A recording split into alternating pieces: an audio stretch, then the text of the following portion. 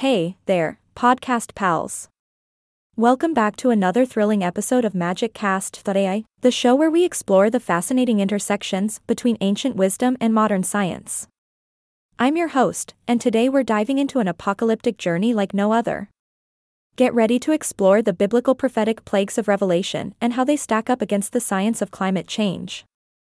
Buckle up, folks, because we're about to embark on a mind-blowing adventure. Now, before we begin, let's set the stage, shall we? We find ourselves in the midst of the coronavirus pandemic, a global health crisis that has shaken the world to its core. But did you know that throughout history, people have often interpreted such calamities as signs of the impending apocalypse? That's right.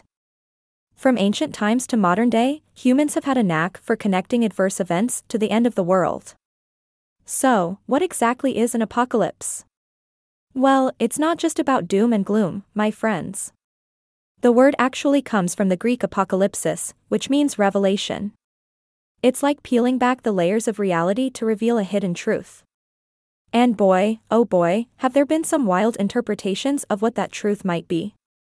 You see, there have been countless groups throughout history proclaiming that the end of the world is nigh. From Millwrights to Shakers, Jehovah's Witnesses to Mormons, and even Seventh-day Adventists, these folks have tirelessly tried to align biblical prophecy with contemporary events. Talk about a fascinating way to pass the time. But it's not just fundamentalist Christians who have jumped on the apocalyptic bandwagon. Did you know that after the 9/11 attacks, over one-third of Americans started pondering if current events were leading us to the end of days? And get this, nearly 1 in 5 people actually believed they'd live long enough to witness the apocalypse. Talk about foresight. But let's shift our gaze to a more modern take on the end of the world, climate change.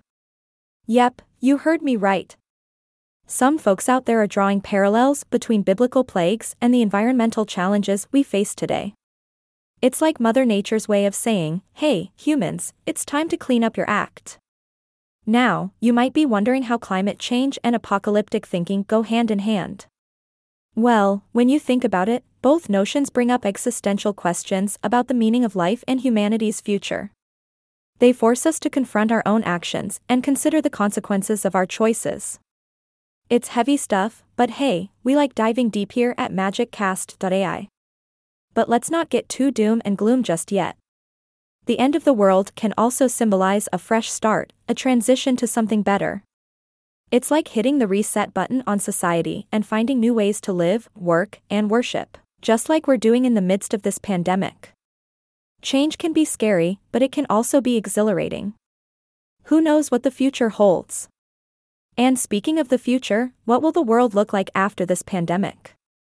Will we finally address the urgent climate crisis that's been looming over us? Will we reimagine our societies and build a better, more sustainable future? Or will we just go back to business as usual, ignoring the warning signs? Oh, the suspense is killing me, podcast pals. But fear not, because on the next episode of MagicCast.ai, we'll be diving deeper into these questions and exploring the possible futures that lie ahead. Get ready for mind-bending discussions and some good ol' laughs along the way. Well, that's a wrap for today's episode, my friends. I hope you enjoyed our wild journey through biblical plagues, climate change science, and the end of the world. Remember, stay curious, keep questioning, and never stop seeking the truth. Until next time, this is your not so robotic anymore host signing off. Keep those imaginations running wild, podcast pals.